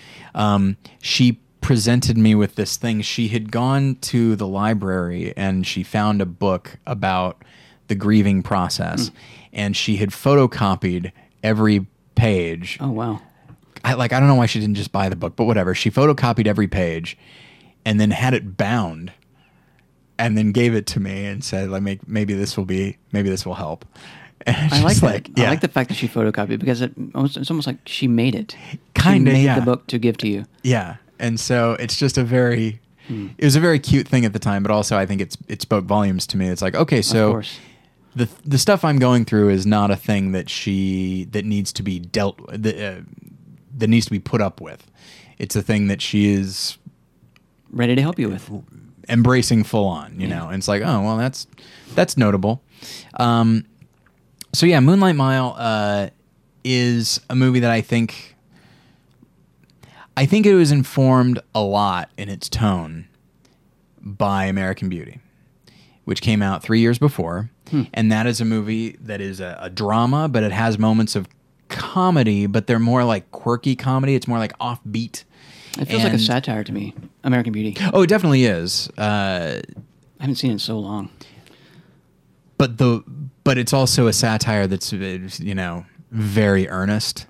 That's why I didn't like it. And it's hard to know exactly when it's a satire and when it's not. Network, you always know. Well, I don't know, because there's all those scenes in Network where it's William Holden and his wife, and those are played like straight drama. You say straight drama. I would disagree. They play like melodrama. And when you hear William Holden comment on what they're dealing with. Yes, in movie terms. In movie terms and in TV terms and at a distance. But it's still straight drama to me, because anyone in that field of that intelligence level would know about writing, conceivably. Sure, absolutely. And so this is how he's doing the Llewyn Davis. He's not actually talking about the thing. He's talking about this construct of who we are. And this is me in this construct. That's a way of distancing yourself from responsibility. No question about it. And that's straight. The way it's played and shot is straight. And I still don't necessarily agree. I think Beatrice Straight, as wonderful as her performance is as his wife, she won an Oscar for that. For like 4 minutes on screen. Yeah, and then you have Ned Beatty being nominated for, I think, like one scene. Well, he's in 2 scenes technically, but he's only in one really notable scene. Mm-hmm. That's the brilliance of Network, and it's one of the reasons why it's so wonderful. That's so but that's the thing is, sorry, we got into Network. Okay, we have to move on. But yeah, American Beauty, I think, has satiric elements, but I don't think they quite know how to juggle straight up comedy, moments of satire, and sincere drama. American Beauty or this movie? American Beauty. Okay. What did I say? I didn't know. Oh, okay. Sorry. Yeah, sorry. Distracted. American Beauty, I think, is that, and I think it informed movies for the next few years, where this is a movie that is about grief, but they also try to bring some comedy into it and some goofiness into it and some quirkiness into it. It didn't make sense in this movie. What was that? Honest. It didn't make sense because there's nothing funny about the premise. There's nothing funny about most of the movie, but then there are these moments that just sort of like pop out. It's like, how am I supposed to... How do they want me to react to this character who's grieving? I think, and that's the thing, is I think where it comes from a place of honesty. It comes from a place that I can relate to, which is when you are in this state, there is it sounds crazy, there's a certain degree of liberation in the sense that the stuff that you previously felt was so important, you come to realize is not that important. And so you are liberated to focus only on the things that matter. And you're free to be a little bit selfish in those moments.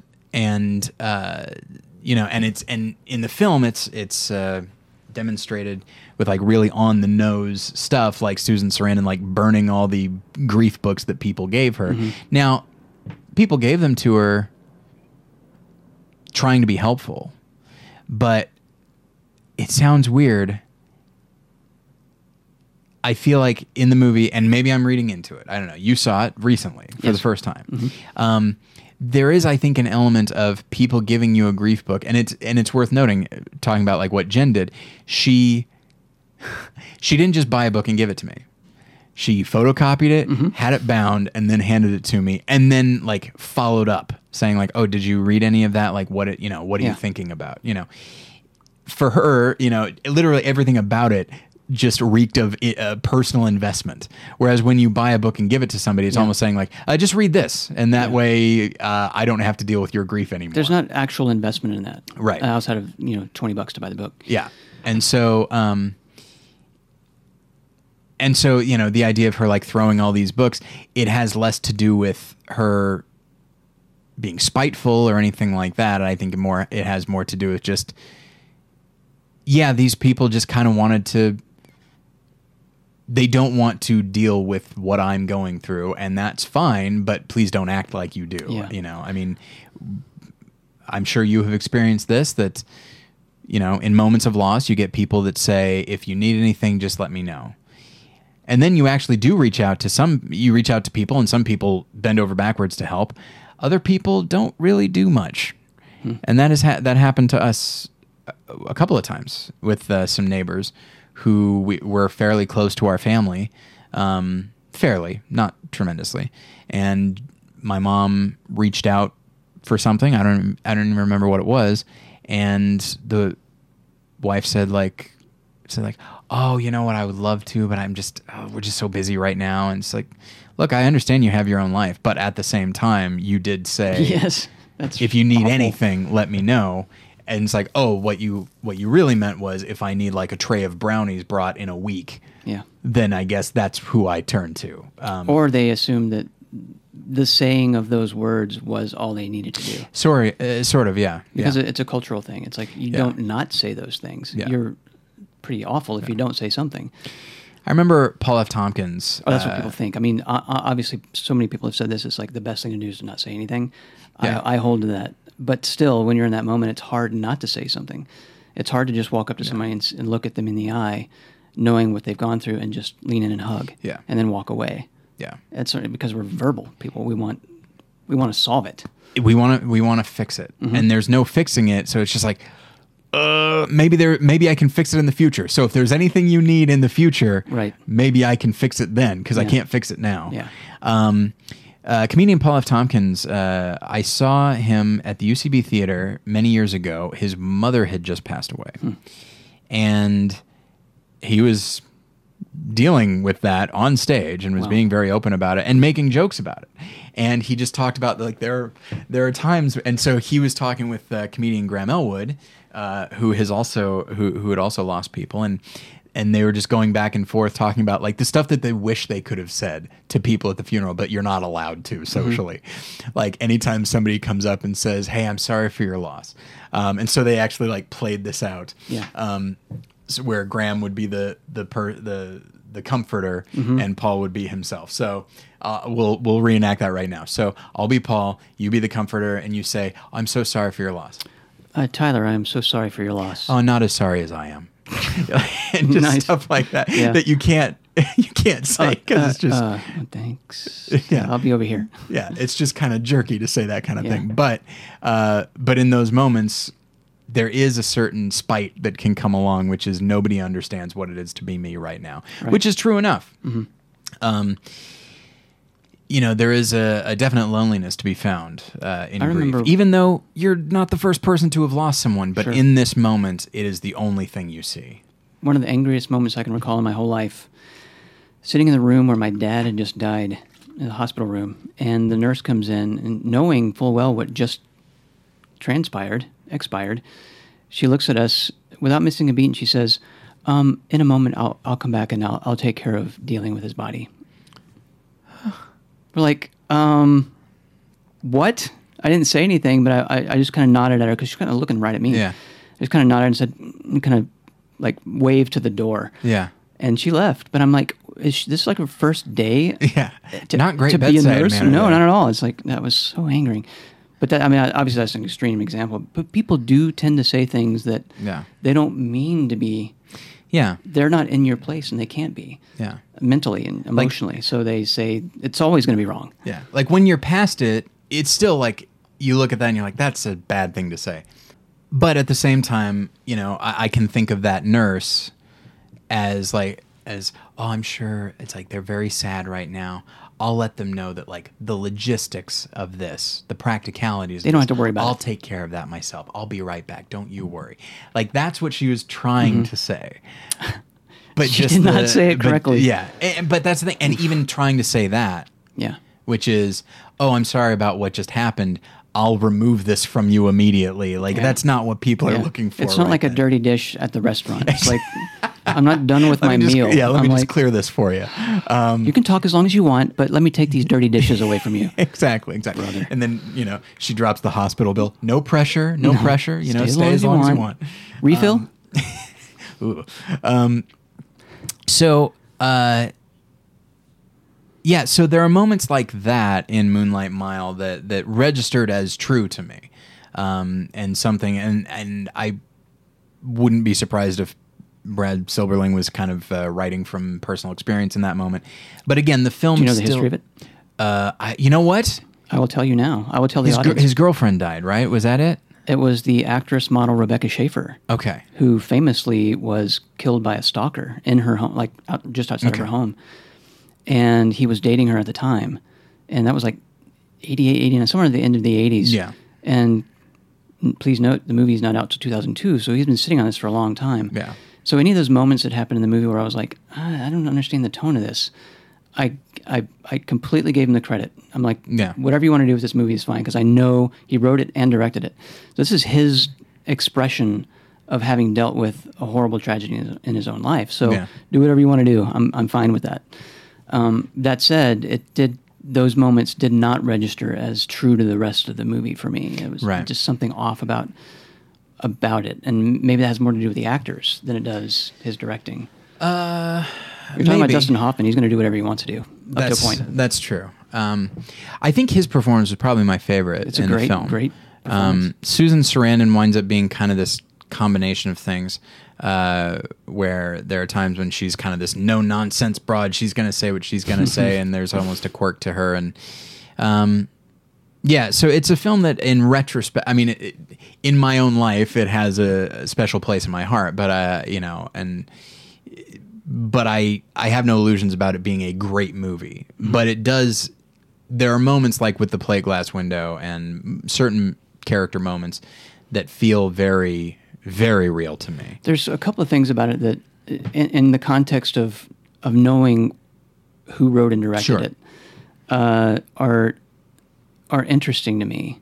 One is that clearly, I think that the Jake Gyllenhaal character is sort of his representative in the movie because he's the one who is the fiance of this woman. Yeah.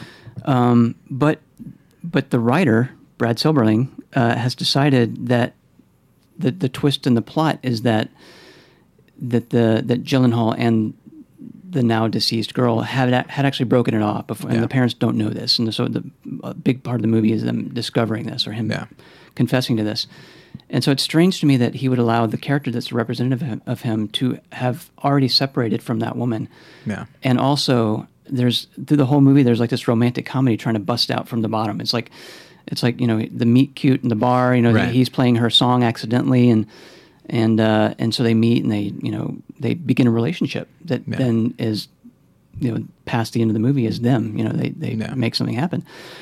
And that's just interesting to me that he would allow that his expression of his grief over this loss in his life to be this. It's almost like, or maybe as I'm saying it out loud, it does make sense because by the time he's made this movie, he's probably moved on in a big way. And so he's letting the character do that before the movie ever starts. It's like the backstory is he's already moved on. And I do wonder if that choice, because yes, I think shortly after I saw the film, I think I looked it up and saw that his girlfriend had died violently, and it got me thinking at the time. Now I haven't seen it as recently as you have, so perhaps the idea. I'll correct you. Okay, please do. I'm the primary host of the show, so you know, just choose your words carefully. I will. Perhaps his choice to have these characters in the process of a breakup, which then, you know, and then one of them dies, and so it's just like, well, we're not even totally emotionally separated yet, but we're in the process. It places the Gyllenhaal character in a state of guilt on top of merely mourning, and I'm sure the guilt is made worse by the fact that now he's interested in this other woman, and I wonder if, you know, if Jen were to die, I'm sure that eventually I would probably find somebody else. I feel like it'd probably be several years before I even started looking. But in those moments, even if the initial sting of loss had gone away, I feel like those first few dates, maybe even the first few months, would be difficult for me. Of course. And I would feel guilty, and I would feel like I'm being, you know, cheating on her, like I'm cheating on her, and that like no, unfaithful. My first love was Jen. I'm being unfaithful to her memory. You know, is it just like, oh, okay, well, just throw? It's like, well, she's gone, so on to the next one. You know, I would feel very callous in those moments. Now, I'm sure I would get past that, as I think you would need to, but I wonder if, you know, because he'd had some time, so undoubtedly he found somebody new and that sort of thing. But I wonder if he was, in his own way, in a way that was specific to the character, it's like, how do I add guilt to this? And if it's simply that, well, we were engaged, we were going to get married, everything was fine, then she died, and now it's just pure mourning. Okay, that's interesting. But what if there's this other element that will encompass some of the grief that some of the guilt that I feel years later, that I'm being maybe disloyal or unfaithful to, you know, my dead girlfriend's memory. It might be that. I don't know. Maybe it's entirely possible I'm overthinking it. Maybe he was conscious of it. Maybe he's not. It could also be one of those things that. So I'll go ahead and this is a weird thing to say. In the past, like when I have like and this is a very, very common thing I've come to realize when I've told other people, when I have like looked at porn while being married and like Jen's out of the house or something, in my mind, I feel like I'll bet she's going to get in a car accident and die. Like there's no question about it. There has to be retribution for my acts. Yeah. Or just this idea of to think that I'm doing this at the moment that she's dying, that I'm doing something so wrong, not merely morally, not merely spiritually, but relationally. I'm doing something that distances myself from her at the moment of her death. Like the guilt would be tremendous. Not even necessarily feeling responsible for it. That's an abstract kind of guilt that I think I could get past easily. But it's more just, in the same way that like if she were to die while we were fighting, not like in the moment, but like I left because, I can't deal with this right now. And then something happened and she died and we hadn't made a certain peace with that. Like I would feel that kind of guilt. Sure. So I do think from a character standpoint, it is an interesting choice.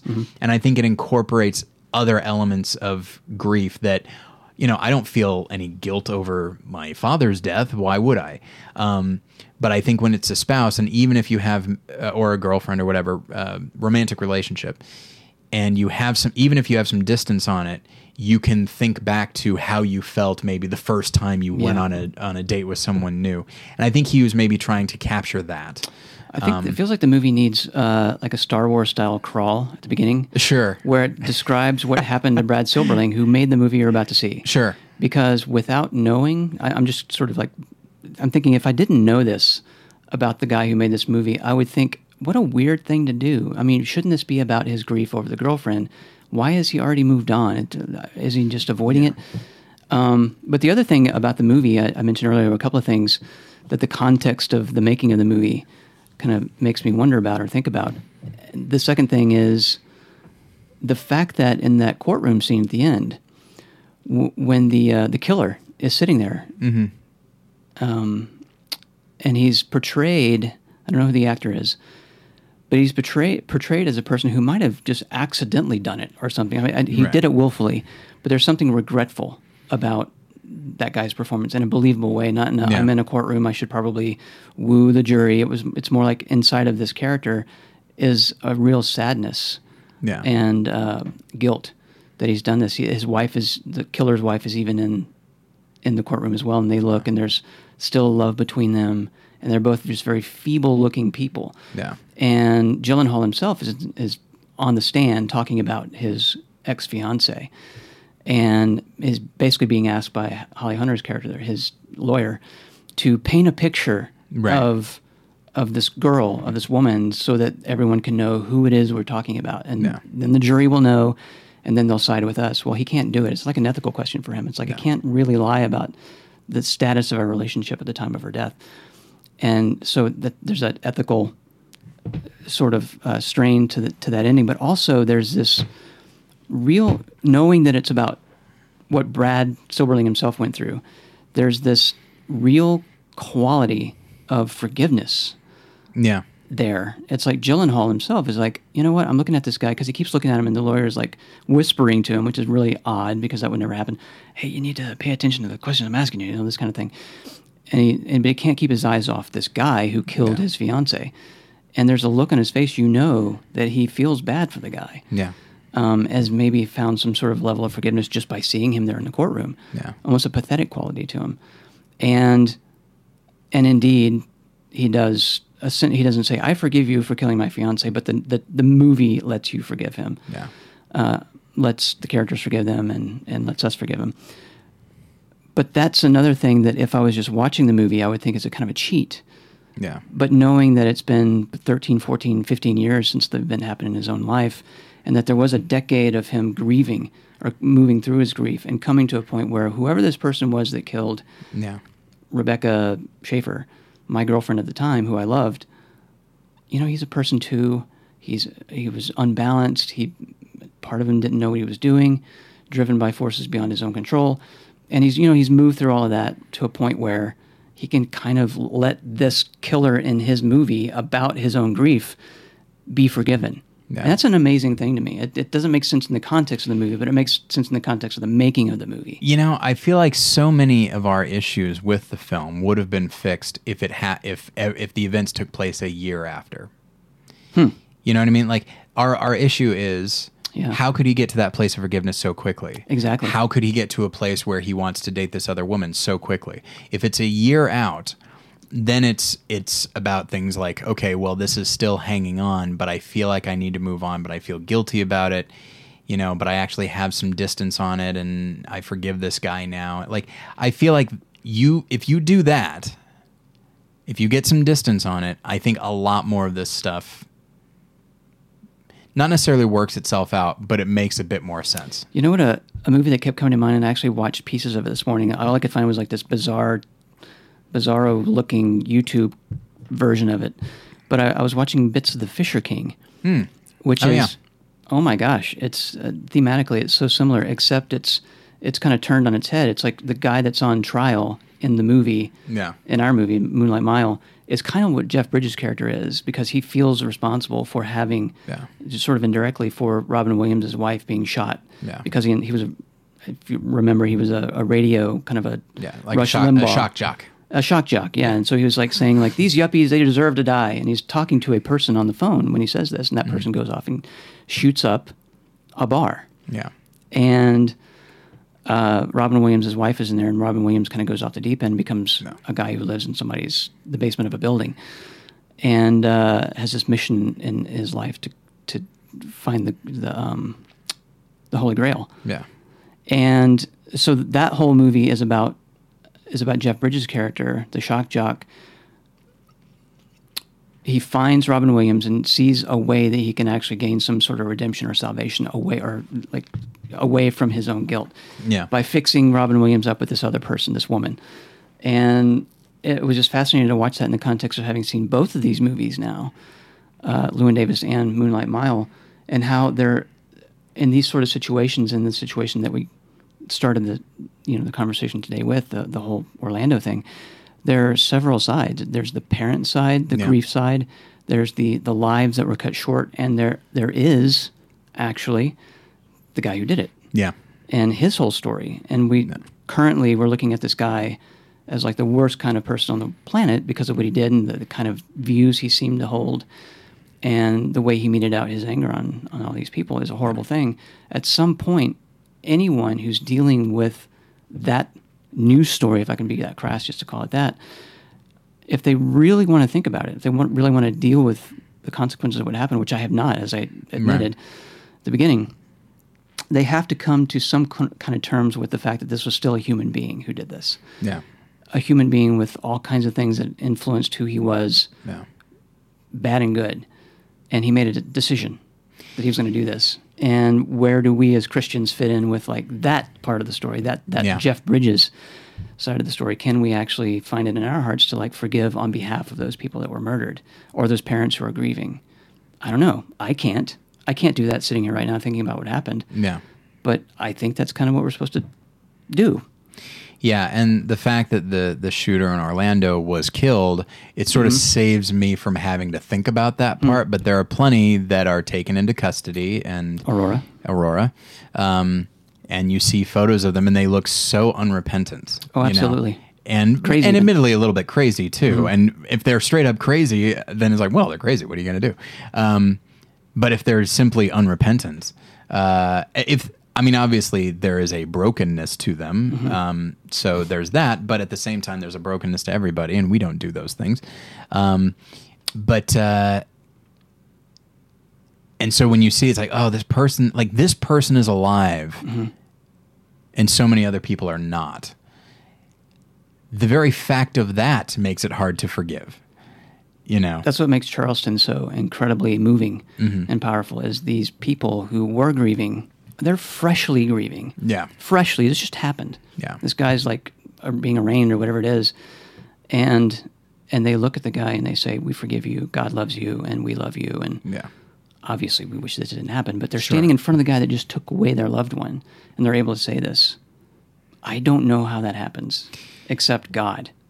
Well, and in that moment, part of me feels like, how it's like they can't really feel this, right? Like they can't. This is for actually show. Yeah, well, not even for show. It's more just this is a decision they're making.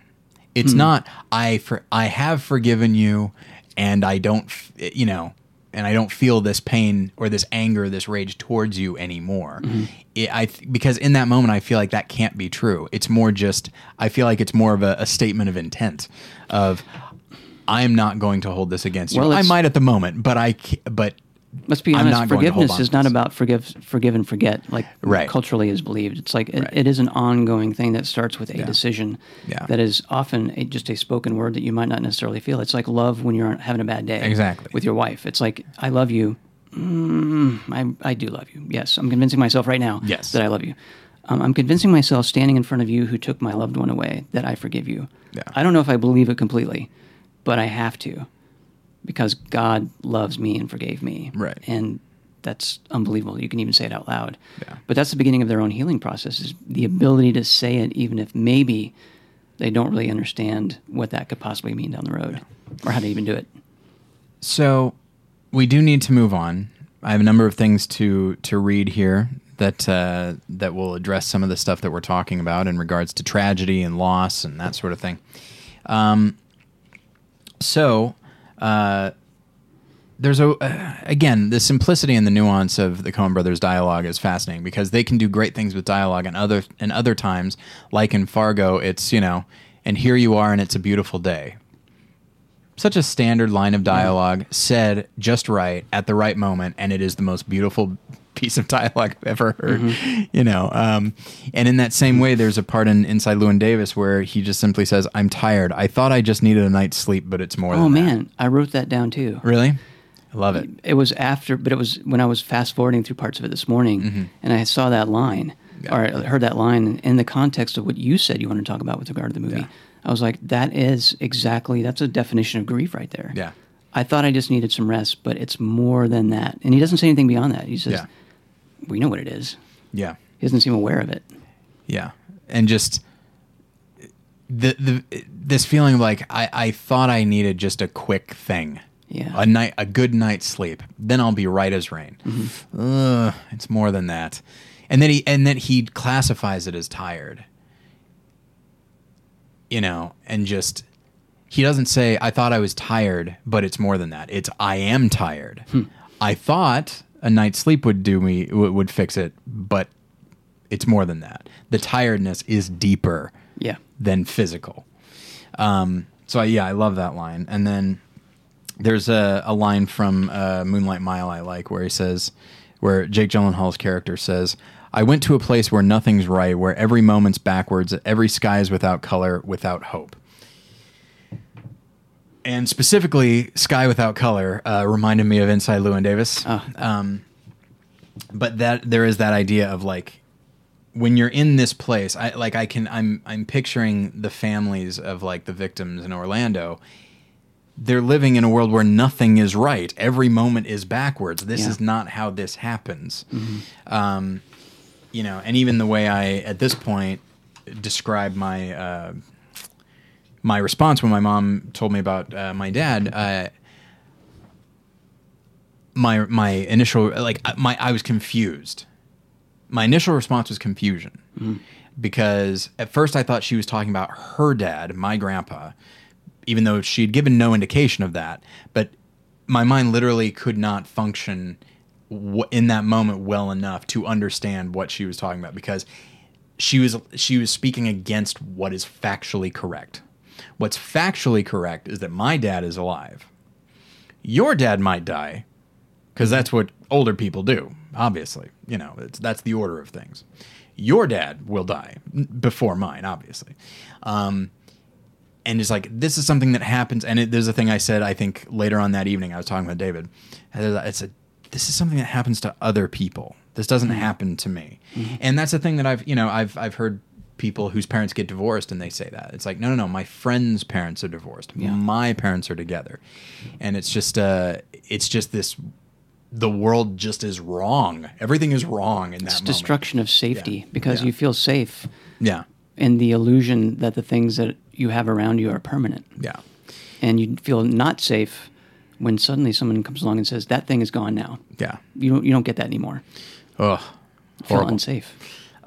Okay, so we're gonna go through these. Feel free to comment as you want. I will provide a comment for this one. So this is also from C.S. Lewis, Grief Observed. The death of a beloved is amputation. I'll get to this. I'll come back to that in a moment. For in grief, nothing stays put.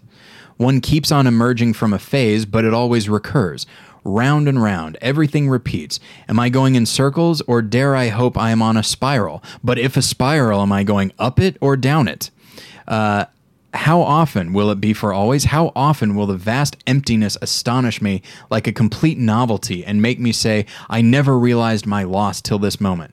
The same leg is cut off time after time. I love the way he writes that. And I think it does speak to the cyclical nature of grief, which speaks tremendously to the structure of Inside Llewyn Davis. Absolutely. The fact that it seemed almost experimental the way the film is structured, and the fact that his life does seem to just repeat itself over and over again, with some slight variations that are worth noting. As far as the beginning of the film and the end, like you see a certain change in him, at the very least, with what he has learned in regards to keeping that cat in the apartment. So we'll move on from there. Lamentations. I don't read a lot from Lamentations, but it seems appropriate. Agreed. Given the circumstances.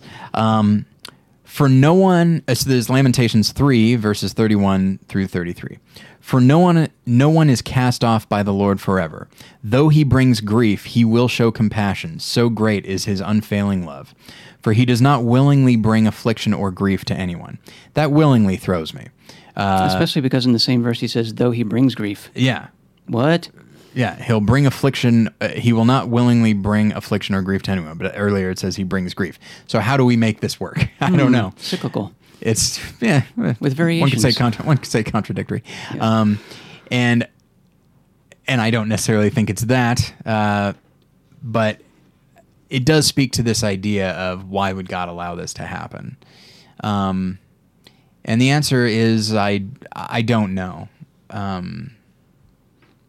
You can't know why God allows, I'll quote the terrible movie Twister, where you see the tornado skip that house, and then hit yours. How does that happen? It's a thing that... It feels crass to keep talking about my father in light of what people have lost, Like, he died at 50 of a heart attack. Now, that's sad, and it made me sad, but compared to, people in their 20s being violently killed, and their last moments were fearful, that seems so much worse to me. Mm-hmm. So I'm sorry to keep associating the two, except that this is the only association I have. No, you should not feel sorry for associating the two, because what we're talking about is loss. And the death of your father at the time that it happened especially is as much something extremely dear being forced off of you or pulled out of you as what happened to those people. It's the same end result, which is a horrible thing that should not have happened. Yeah, and when it comes right down to it, because I've had this conversation with people before, which is like, what... And this is going to sound more debatey than I would like it to. I apologize. This idea of, well, what would you like God to have done? Make the gun not fire, put it in somebody's mind to stop this guy, change the guy's mind at the last minute, whatever it is. And then, okay, but then what did you also want him to intervene with the singer? did you also want him to intervene from that alligator Yep. that killed Orlando. a 2-year-old? Did you want him to intervene in Orlando? Do you want him to intervene in natural disasters? Now, of course, yes. The answer is yes. Then you get to, did you want him to intervene when my father died? Do you want him to intervene with, guest of the show, Will Gray, who died of cancer a few years ago? Like, where does it ultimately end? Well, and our pastor has brought this up when there was actually a couple of suicides in our church, that the issue is death. The issue is loss. Like, it's not how things are supposed to be. Like, eternity is what we're supposed to be thinking in terms of, and we're supposed to be in communion with God. We are a fallen people, and with that comes death, and with that comes illness and violence and brutality. And there are moments when a person can be miraculously saved from those things, and that's marvelous. But the only way for God to make sure that none of this that this doesn't happen, the only way that we can be saved from grief is for death to be gone completely. It's true. And while physically that is not the case, spiritually that is the case. Because, and I'm sure maybe this won't bring any comfort to anybody, but Jesus did die. He fell prey to this in a very brutal way. He fell prey to the same thing that we all must at some point. But that wasn't the end of the story, because God can't die. You were talking about this idea of like lasting forever. Nothing lasts forever. Mm-hmm. We feel like it should. We feel like it will, even if we know it won't. We feel like it will, and then when we're faced with the fact that it is in fact only temporary, it throws us for a loop. Well, the only thing that isn't temporary is God and eternity, and so He cannot die. And so to connect ourselves with God doesn't mean that we're going to be free of suffering in this world. Mm-hmm. It simply means that it will be that we'll have an idea in the long run of how to respond to it. We might feel despair and hopelessness in the moment, and it's understandable. But I'll bring this on. John 9, verses 1 through 3. As he went along, he saw a blind man. He, in this case, is Jesus, by the way.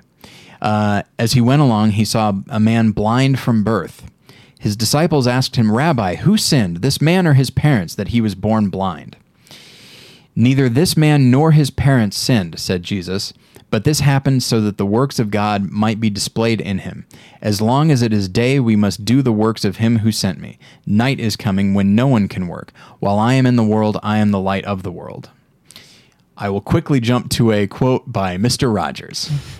And I looked it up. He did actually say this. I saw it on Snopes. It was not it wasn't just a meme. It was not just a meme. It's a real thing. Fred Rogers, noted Christian, said, "When I was a boy, I would see scary things in the news. When I was a boy and I would see scary things in the news, my mother would say to me, 'Look for the helpers. You will always find people who are helping.'" So, while we're thinking eternally, we ourselves, like, if something doesn't happen to us, if it happens to somebody else, we do have the option of saying, "If you need anything, let me know," and then actually following up on that. Mm-hmm. And then in some cases, and this is dicey, I don't say this lightly, in some cases, maybe you don't necessarily wait for somebody to ask for help. It might be a situation where somebody loses something. They lose a parent or a child or a spouse, and you say, "If you need anything, let me know." and then they don't reach out to you. And let's say you're close friends. If you're an acquaintance, it makes sense that they wouldn't reach out to you because they'll probably talk to their closer friends first. But let's say it's a close friend and you're not hearing from them. You could say they'll reach out if they need to, or you could just send them a text and saying, "Hey, how you doing? Do you want me to come over?" Do you need help? I know it sounds weird, but like, do you need help cleaning your house? Do you need me to go get you some groceries? Do you need, I know it's small, but it's that's what it looks like. You're not trying to fix what they're going through. Yeah. You're trying to fix all the other stuff that they can't deal with because they're going through this. Aubrey and I recently, actually 2016 has been kind of rough for us in terms of trying to make babies. Yeah. We want to have a family. We've had a couple of really sad setbacks, to put it as lightly as I can. And in those times, we've had too many people in the best possible way saying, we want to help you. Right. And they've done exactly what you're recommending here, which is it's less, let me know what I can do, and it's more, I want to bring you something. Let me bring you some food. And before, we had 4 days of not having to look at the kitchen. Yeah. It was and it was great because the purpose of that isn't to appease their own sense of needing to help. I think that the people that were doing that were aware of the fact that to be free of that basic requirement per day, to have to think about what to fix, to then fix it, and then to clean up after it, disallows you to be sad. Yeah. And they know that to be sad is what you need to be. Yeah. Because that's what grieving is. It's like living and basically embracing the horror of what happened. Yeah. Or the sadness or any of that kind of thing. So it's that's how we received it as well. It's just that, bring it on. Yeah. Because not that we want to sit around just moping or being sad, but it's it will be nice to just be able to look at each other, sit next to each other, watch a movie, not have to worry about that. Yeah. Not have to worry about the food. Yeah. But be with each other in our sadness. And that's really all you can do. And you hear stories about what's happening in Orlando and the idea of people lining up to donate blood, and that the line was 8 hours long. Mm-hmm. And then you hear about, and I'm not saying this for any political reason, it's just a thing that I saw, that Chick-fil-A stayed open on Sunday to provide free food. Not usually open on Sundays. Not usually open on Sunday for, on principle, but they put that principle aside because there was something else going on. Right. So they provided free food for the people standing in line. Now, I recognize that you say Chick-fil-A and gay in the same paragraph, dog whistle. and it's a problem. So I'm not trying to say that, but I'm not trying to say, oh, Chick-fil-A is a wonderful thing. But they did a good thing in this moment. Mm-hmm. And they could have just said well, we don't open on Sundays. That's how it works. Sorry, guys. And this is even just they weren't even providing food to the victims' families, because that would be a weird thing. That it'd be weird to try to do that. Yeah. Be like, hey, how you doing? I don't know if you like Chick-fil-A or not, but here's some free food. But people need blood, so people are going to donate blood. But the line's super long, but they don't want to get out of line to get food. Yeah. So problem solved. Here, there are so many levels of helping that can be done here, and I think that is, so when we see this idea of when the disciples said, hey, this guy's blind, so who did something wrong? Right. Him or his parents? And Jesus said, neither one. This is a thing that happened. And it sucks. I'm paraphrasing. Yeah. It's a thing that happened and it sucks. That's the original Greek, isn't it? Yeah, it's but it happened so that, and it sounds somehow wrong to talk about this, that it happened so that people could step up. Other people could help this person and find something in themselves and then assist this person, so this person finds something in humanity. Now, it should be noted this happens right before Jesus heals the person. Which is not a thing we are able to do. You said it happened so that that phrasing bothers me, because I don't think that I don't have any verses to stand on necessarily, but just gut feeling is like, in trying to figure out why is there evil in the world. Right. And you might say, well, it's so that, I can grow. Yeah, I don't know if it's so that that thing is going to exist, that terrible thing is going to exist, right. and there's a way to react to it. Yes. One way to react to it is to stick your head in the ground like an ostrich and try to forget that there's right. evil in the world. Right. The other way is to engage it head on by being good and right and true anyway, right, and to not let it make you bitter or angry. I think of my brother. My brother's like mentally handicapped and physically handicapped, and I don't think to myself, well, he's that way so that I can understand what unconditional love is. Right. I think my brother is that way, and if I could swear now, I would. I wish that he wasn't that way. Right.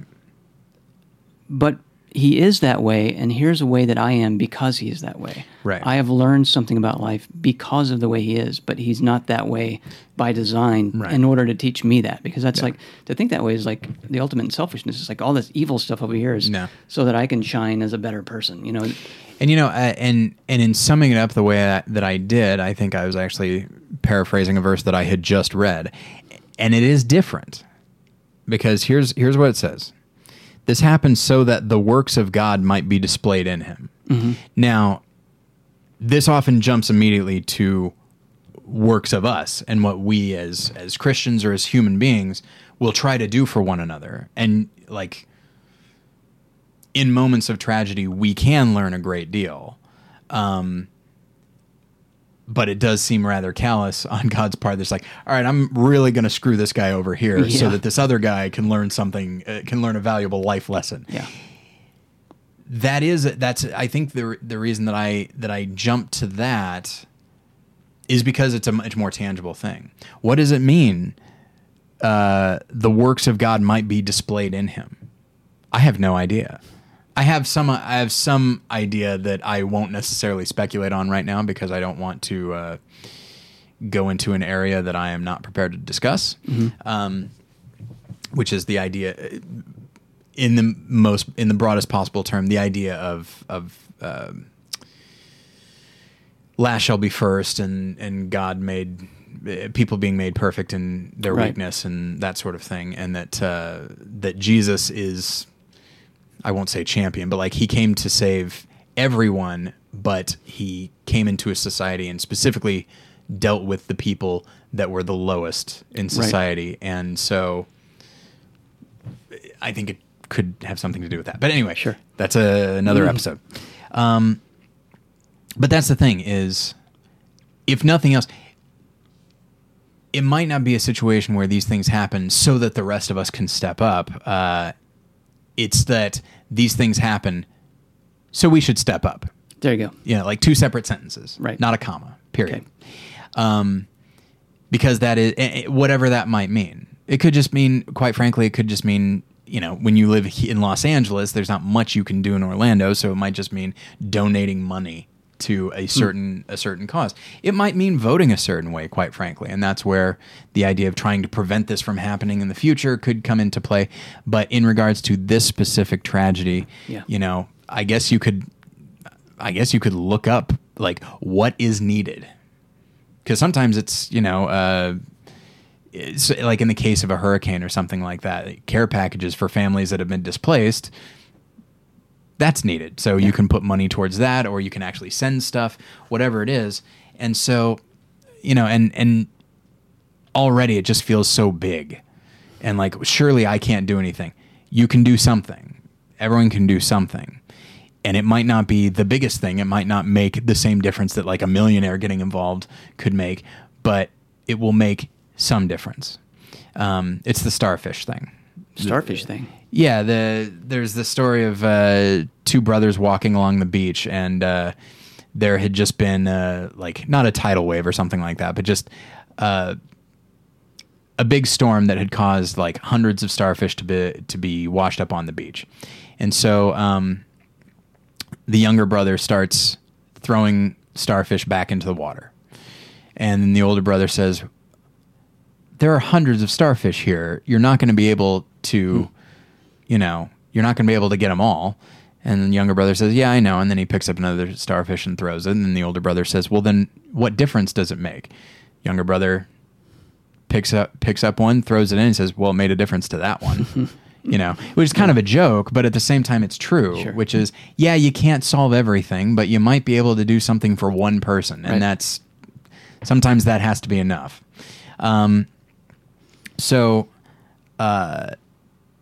I do want to mention so there's these last two verses, 2 Corinthians 1, verses 8 through 9. We do not want you to be uninformed, brothers and sisters, about the troubles we experienced in the province of Asia. We were under great pressure, far beyond our ability to endure, so that we despaired of life itself. Indeed, we felt we had received the sentence of death. But this happened that we might not rely on ourselves, but on God who raises the dead. And I like the despair, followed with the hope. And then here is the last thing. Matthew 24, verse 35. Heaven and earth will pass away, but my words will never pass away. So that speaks to the temporary versus the eternal that we're talking about. So I feel like we've bounced around quite a bit. We've talked about tragedy, we've talked about grief and loss, and we talked about what the Bible has to say about that. There are no easy answers to any of this. No. There is really only reliance on one another, and trying to be unselfish when we attempt to help people that are going through this. Giving yourself permission, if you are going through this, to actually go through it and not just push it to the side. And then also just recognizing that, and I'll say this despite the fact that for me it doesn't often bring a great deal of comfort, but it might to somebody, so I'm going to say it. God grieves when we grieve. God looks at the events of Orlando and grieves over it. And I know some people would say, well, he shouldn't grieve because he had the power to stop it and he didn't. I don't know why he didn't.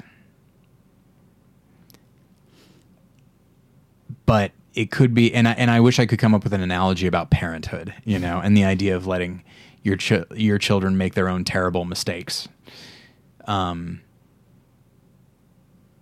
Even though you know that if they do this, bad things are going to happen to them. I should step in, but I can't control them their whole lives. Otherwise, they're not free people. Now,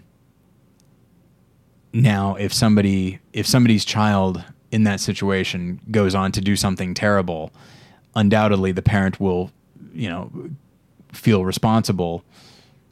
But I don't know. And someone would say, well, you should have done something. And it's like, well, it kills me that I am their parent, but it doesn't mean that they are robots. Right. I'm sorry to bring up the robot analogy, but I can't control every single person's actions, and I'm not going to, because that's not what this relationship is about. And I don't know. Maybe I'll cut all this out. I don't like it. You know what I mean? Don't What? Don't cut it out. Ugh. I hate it. No. I hate what I'm saying. Maybe I'll leave it in so people can understand just how frustrating it is to do this show sometimes. Well, it is. I mean, because the key thought that you started that with was that there are no easy answers. Yeah. And as long as there are no easy answers, there's no way to end the paragraph that you're That's saying. true. But that's fine, because That's true. That's the truth of what you're saying. Well, and it speaks to the loop that we're talking about, the loop that Llewyn Davis is in, the loop that C.S. Lewis is talking about, that just when you start to think like, okay, I've got an analogy that works as to why God might allow this. Okay, yeah, but what about this? Because Exactly. parents are human and limited. God is not. So he could do this. Yeah. It's a vicious loop. And then there's you never an come answer. back to it and you just keep going around and around. And so rather than get into that loop as I started to, it's best to maybe sidestep it. And once again, say something that I don't mean to say that this gives me no hope, but it's something that I struggle with. That in the end, like, we do need to trust that God is in control, and that Christ has redeemed us, and that the pain and suffering of this life is only temporary. As horrible as it might be right now, it is only temporary. And that if we trust in him, we will eventually be well, with him, which is to say with eternal joy and relationship and that kind of thing. I say amen to that. Sure. All right, everybody. Sorry. This wasn't the best episode. What are you talking about? I don't know. I'm not happy with it. Maybe I won't even post it. That's not Come true. on. We spent 2 hours on this. I'm going to post it. 2 hours, wow. So, yeah. Feel free to email me, Tyler@morethanonelesson.com if you have any thoughts. Feel free to comment on this if you had any thoughts. And whether you agree or disagree, I'm fine with that. We talked about some pretty in-depth stuff today. And if you're in your own stage of grief about something, feel free to chime in and say how you're feeling and say Sure. not what people, who read the blog or look at the podcast or listen to the podcast, not what they can do for you, because there's probably not much they can do for you, but in general, I've been through this and this is what has helped me. So for future reference, if you're dealing with someone who's going through something, maybe this could help. So feel free to throw that out there if you want. I think we'll go ahead and leave it there because we have to leave it somewhere. Robert, thank you so much for being here. You got it. Thank you guys for listening. We'll get you next time. Bye.